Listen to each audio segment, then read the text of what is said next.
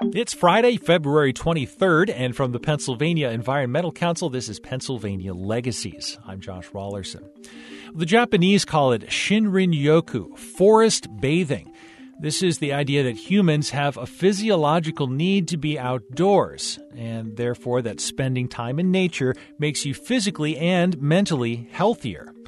Unfortunately, for most of us, that's just not how we live these days. We've moved indoors as a people, as a species, and I think we're paying a price. Richard Louv has been warning for years about the public health impacts of our increasingly isolated, sedentary, and digitally mediated lifestyles. His book, Last Child in the Woods, came out back in 2005, and at the time, the connection between health and access to nature was not so obvious to many readers.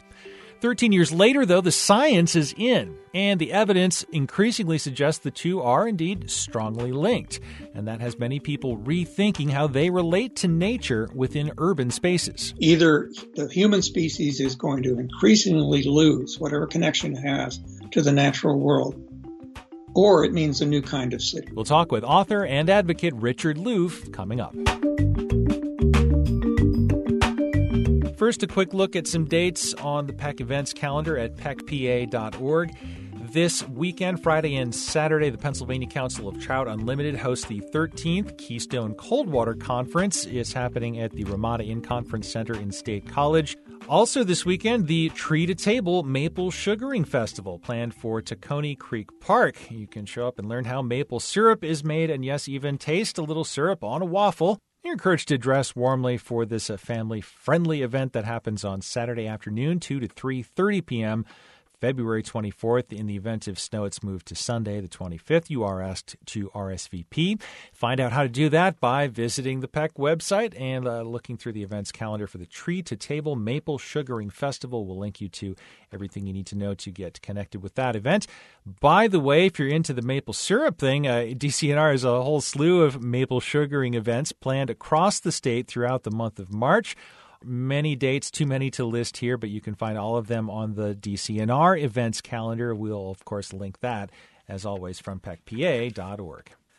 And conservation professionals, others working to promote, install, and manage riparian buffers, are invited to join DCNR and the Western Pennsylvania Conservancy at the 2018 Riparian Forest Buffer Summit in State College. Once again, opportunities to network with other professionals, develop new partnerships, build communication skills, and much more. The Ramada Conference Center in State College, February 28th through March 1st. By the way, some folks from PEC will be there, so be sure to come say hi.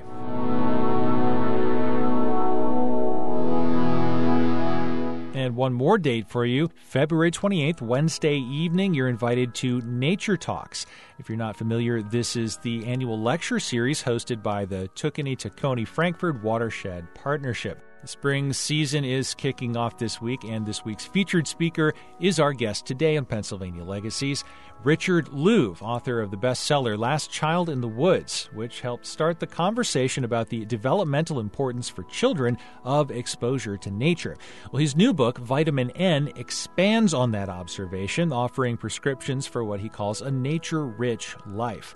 I spoke with Richard Louv recently about how the idea has evolved and gained influence over the years.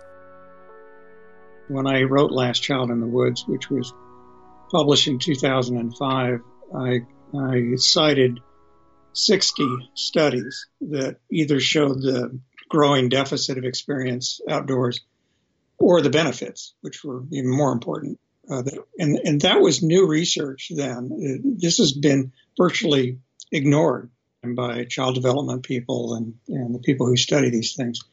But since then, since those 60 studies, the Children in Nature Network, which is the nonprofit that I co-founded, we have a library online, and there are now well over 600 studies just in a little more than a decade, mainly on the benefits, not only to children but to adults. And that's important to point out because parents and teachers, anyone who takes kids outdoors gets all the benefits also.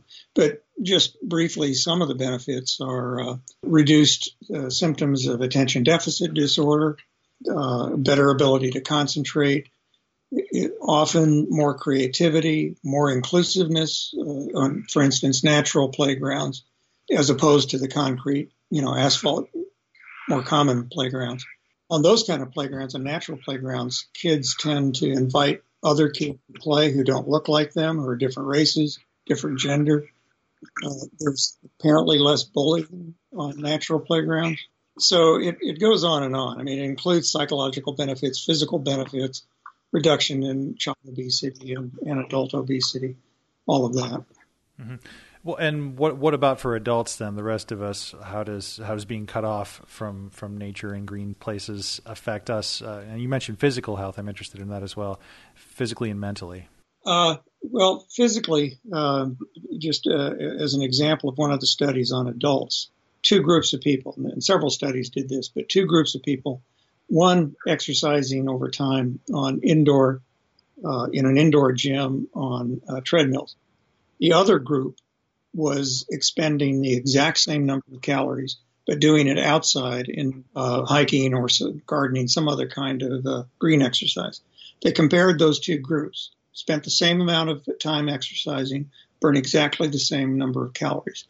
The people who did it indoors on treadmills got healthier, blood pressure, better psychological outlook, all of those things. But the people who burned exactly the same number of calories in exercise outdoors in nature, specifically in nature, they did much better than the people in the gyms. And we don't really know why that's true, but that's the pattern that shows up again and again for cognitive health, psychological health, and physical health. So what's your assessment of the state of adults, children, people in American industrialized countries and our connection to nature? Are we getting enough of it? Well, the deficit specifically for children has grown exponentially. Kids spend very little time outdoors compared to what they did just one or two generations ago. And much of the time that children spend, and this is true of adults as well, is spent looking at screens, not streams, but screens. And we've moved indoors as a people, as a species. And I think we're paying a price in that. Part of the price we pay is physical health, psychological health. But I think part of the price that we're beginning to realize that we pay is loneliness. When we look at some of the recent studies of Facebook and some of the social media and the amount of time that people, particularly kids, spend on social media, the more time they spend on that, the lonelier they are. Ironically, the more friends you have on Facebook, it may be that the fewer friends you have in real life. And these are recent studies that are quite disturbing, including disturbing to some of the founders of Facebook who are speaking out now. And so we're moving into a period in which when we are disconnected from reality, we're disconnected from other people, but we're also disconnected from the natural world. One of the studies that I find the most interesting looked at urban parks, and they found that the urban parks in which people showed the best psychological health improvement were the urban parks with the highest degree, with the highest amount of biodiversity. In other words, there were a lot of animals and plants. There were a lot of other species around the people. I don't think that's any accident. I think that many of our pathologies as a species have to do with this idea that we can go it alone, that we don't need other species. I'm working on a new book right now about the relationship between humans and other animals, and that's one of the things that is showing up again and again. And we can reduce our loneliness by knowing the animals around us, by recognizing them, by acknowledging that they exist. And loneliness now it's increasing in its importance to public health officials. I think it's WHO, the World Health Organization, recently said that human loneliness may soon top in terms of a cause of serious illness among adults and children. How does this translate in practical terms? What's the prescription? How do we as a society address this? Is it as simple as more parks and trails and green space? What's the answer? Well, in Philadelphia, actually some of the older northeastern cities are better off than some of the western Sunbelt cities like San Diego, where I'm at. San Diego actually is pretty good, but many of them are wall-to-wall, horizon to horizon concrete. But Philadelphia had the luck of being one of the cities that Frederick Law Olmsted created, wonderful parks in Philadelphia. So you have more nature, more open space than probably many people in Philadelphia realize. Now, some neighborhoods, there's nothing there. You have to recognize that. But even in cities, we can find nature if we define it loosely and if we go looking for it. For kids in particular, this means that parents have to get their kids outdoors. They have to show by example some kind of enthusiasm for being outdoors in nature. Schools have to change. There is a movement for more and more nature preschools. In the last 5 to 8 years, I believe, the number of nature preschools has increased in the United States from about 8 to well over 250. That's according to Education Week. These are schools in which kids learn outdoors a lot, not just about nature, not just science, but about everything. And the studies show the impact of a natural environment on cognitive ability and creativity really suggests that if we really want to create the real cutting edge of education, we'll have fewer screens and more time outdoors, learning about, again, everything. You alluded a moment ago to the fact that, not all neighborhoods are created equal when it comes to access to these kinds of resources. And there is a class or a socioeconomic dimension to this. Certainly we can see how education could play a big role in changing that. But how do you address the diversity and the inclusion problem, the fact that it's simply easier for some than others to avail themselves of these kinds of resources? Yeah, and I understand what you're saying. For an earlier book that I was published in 2000 called Childhood's Future, I spent some time in North Philly, and I understand how difficult it can be. But there's several ways to deal with that. One is schools, funding schools to get buses to take kids on field trips. But it also has to do with changing schoolyards. There's a movement afoot, and Children Nature Network is involved with that, to green as many schoolyards as possible, to have school gardens, have native species on schoolyards, but also community gardens and community areas of native species. Even in the densest of cities, and in fact, particularly in Detroit, for instance, is becoming famous for its community gardens in the very densely populated urban neighborhoods. So we not only have to get kids and ourselves outside of these highly congested neighborhoods, we have to change those neighborhoods. I actually believe that cities can become engines of biodiversity. There are a lot of things going on in design. It's called biophilic design, biophilic architecture, that can change where we work, where we go to school, and where we live to incorporate more nature. Workplaces, for instance, that are designed with biophilic architecture, which means getting as much nature into that building and around that building as you can, as much greenery, as much life. In those workplaces, adults are far more productive, sick time goes down, turnover gets better. The same can be true of schools. Just having natural daylight in a school can raise test scores. And what we're finding, what the recent studies have found, is that the schools that are greened, I don't mean solar panels, I mean literally school gardens, getting kids outdoors, whether it's in the neighborhood or whether it's on a field trip, those schools do better on standardized testing. Both in Massachusetts and in Chicago, major studies have been done, longitudinal studies that have shown that. So partly it's recognizing the nature that's around us, even in dense urban neighborhoods, but also creating more nature. One of the precepts of what I've called the nature principle, which is the title of my second book, which is more about adults on this topic, is conservation is no longer enough. Now we need to create nature, as strange as that sounds. As of 2008, more people in the world live in cities than in the countryside. First time in human history. That means one of two things. Either the human species is going to increasingly lose whatever connection it has to the natural world, or it means a new kind of city. And I think there are a lot of college students There are a lot of people out there that are very interested in creating that future rather than accepting the kind of post-apocalyptic future that we seem to think about more than we should. Well, that really is the bigger context. We've been talking about this. I think it's really interesting to talk about this in terms of the effect on human beings, the sort of selfish way of looking at it. But really, there's another way in which being cut off from nature impairs our ability to understand the problem that we're facing and deal with it effectively. I think about, I'm actually based in Pittsburgh, where Rachel Carson grew up, and she writes about playing in the woods near her home, just outside of, in the town of Springdale, Pennsylvania, and how that shaped her personality and her career path and her whole life's work. Do you worry that children growing up now that could be the future Rachel Carsons or whoever, are not getting those formative experiences? Yeah, I do worry about that. The studies of adults who identify themselves as conservationists or environmentalists show that almost to a person they had some kind of transcendent experience directly with nature when they were kids. What happens if that virtually ends?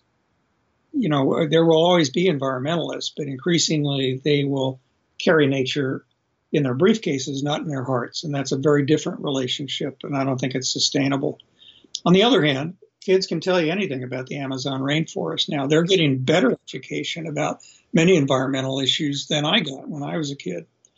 But they can't tell you about the last time they went out and watched the clouds move, or lie down in the grass and watch the leaves move, or meet a lizard, They can't tell you those stories often. In fact, often they're very afraid of nature. And that gets to the core of something else, which is one of the reasons for so much indoor time now, is that parents are terribly afraid of strangers, strange humans. And that transfers into fear of nature itself. David Sobel at Antioch talks about something he calls ecophobia, which is that if we start talking to kids too early, at a developmentally too early stage, when they're really small, about the end of the world, about, climate change and all of these issues that are quite real and threatening, if we start talking to them too early, particularly when they have no chance to experience nature just for the fun and wonder of it. When we do that, we set them up. David calls this ecophobia. We set them up to associate nature for the rest of their lives with Armageddon, with destruction, with death, rather than with joy and wonder. And that is not a prescription for a healthy future environmental movement. You started by talking about how the academic landscape around this issue has changed in the time since you published your first book. What other changes have you seen in that time? Is evidence that attitudes are changing in a way that could lead to some more productive, concrete changes? Well, I'm optimistic. One of the problems is that we don't have any real longitudinal studies. We don't have the 30-year studies of how much time kids spend outdoors, or adults, because nobody thought to ask the question, because we took it for granted. So we really don't have a baseline to work from to say that we're even better than we were 10 years ago overall. What we do have is a few studies that take a stab at that, and we have anecdotal evidence. One study was done last year called The Nature of Americans, and it recreated a study that was done at Yale University by Stephen Keller 15 or 20 years ago. And what they found was that awareness in the last decade, awareness of that nature is great for the health and cognition of small children, of children in general, and people in general. They found that awareness of the health benefits of nature had increased greatly. Most people know now that it's good for you. Nature deficit disorder, which is the phrase that I used in all three of these books, has entered actually several languages now. So it's not only because of that, but because of a lot of other reasons, more studies, all that there's far more awareness there now than there was when I wrote Last Child in the Woods. But what they also found in this study is that the barriers are still just as high to getting outdoors. and that taking action is a whole nother issue.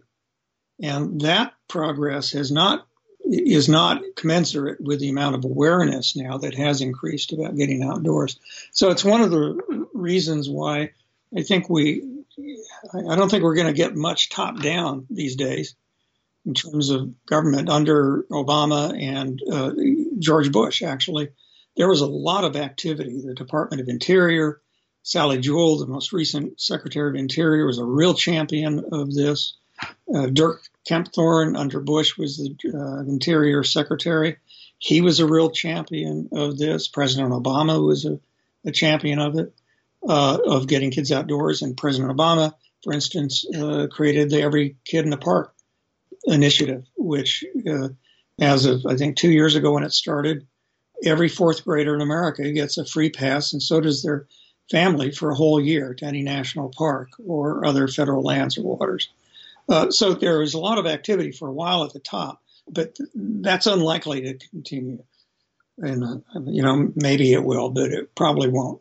But there's more activity now at the state level in government, but that's all top down. But we also need, in the middle, we need school districts to pay attention to this. Pediatricians are paying a lot more attention to it. I gave the keynote in 2010 to the American Academy of Pediatrics. I talked to about 5,000 pediatricians, and some of them went home and changed their practices. And a guy named Robert Zarr in Washington, D.C., a pediatrician there, organized the doctors there to start prescribing nature, literally prescribing it. And they did a database of all the urban parks, and so that the doctors now can not only prescribe nature, but they can turn to the computer behind their desk and say, there's a park 3 blocks from your house. Here's what you can do there. So that kind of thing is going on. If that spreads, that's very important. If we see changes in the school districts, that's very important. But then there's the grassroots. The grassroots, there's actually probably more going on than there is on those other two levels. For example, one thing that I promoted for a long time is called family nature clubs. And what these are multiple families that agree informally.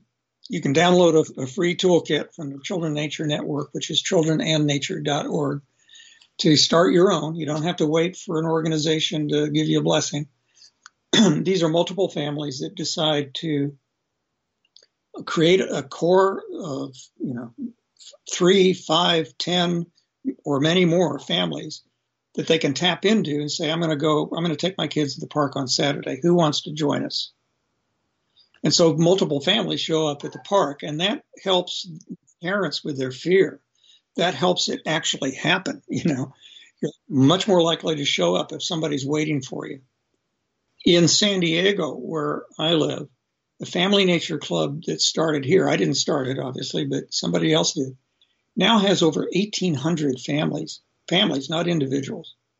And this is happening in cities all over the country. I don't know about Philadelphia or Pittsburgh, but it probably is there. But it's something that's easy, and anybody can start one of these, any kind of economic group, any kind of neighborhood. And that's one example of the kind of self-replicating social change we need. It's not just passing legislation, it's changing culture. Well, Richard Louv, there's a lot of excitement around your talk coming up. I appreciate you taking the time to talk to me today. Good. Thank you so much. I'm looking forward to being at Lafayette College on the 28th. All right. We'll see you there.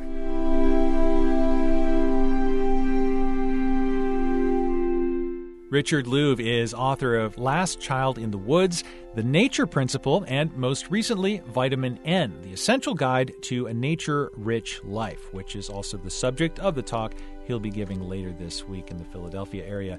Louv is co-founder of the Children and Nature Network, which offers resources to help individuals and small groups organize informal outings locally. And by the way, there are several such groups active in Pennsylvania. You can connect with them via the Children and Nature Network website. The address is Children and Nature, spelled out, childrenandnature.org. And we'll link, of course, from our website in the show notes for this episode. Again, Richard Louv speaks Wednesday evening at TTF Nature Talks, 6 to 8 p.m. The talk is followed by a Meet the Author reception. Please note there's a $50 registration cost. Proceeds will benefit TTF's outreach and education programs. New episodes of Pennsylvania Legacies post every other Friday. Thanks for joining us for this one. Until the next one comes around, you can check out the website at pecpa.org to learn all about our program and policy work across Pennsylvania. Listen to past podcast episodes. Check out some of our videos and more. Look for us on Twitter at PECPA and on Facebook too. Again, the website, pecpa.org. Until next time, for the Pennsylvania Environmental Council, I'm Josh Rawlerson. Thanks for listening.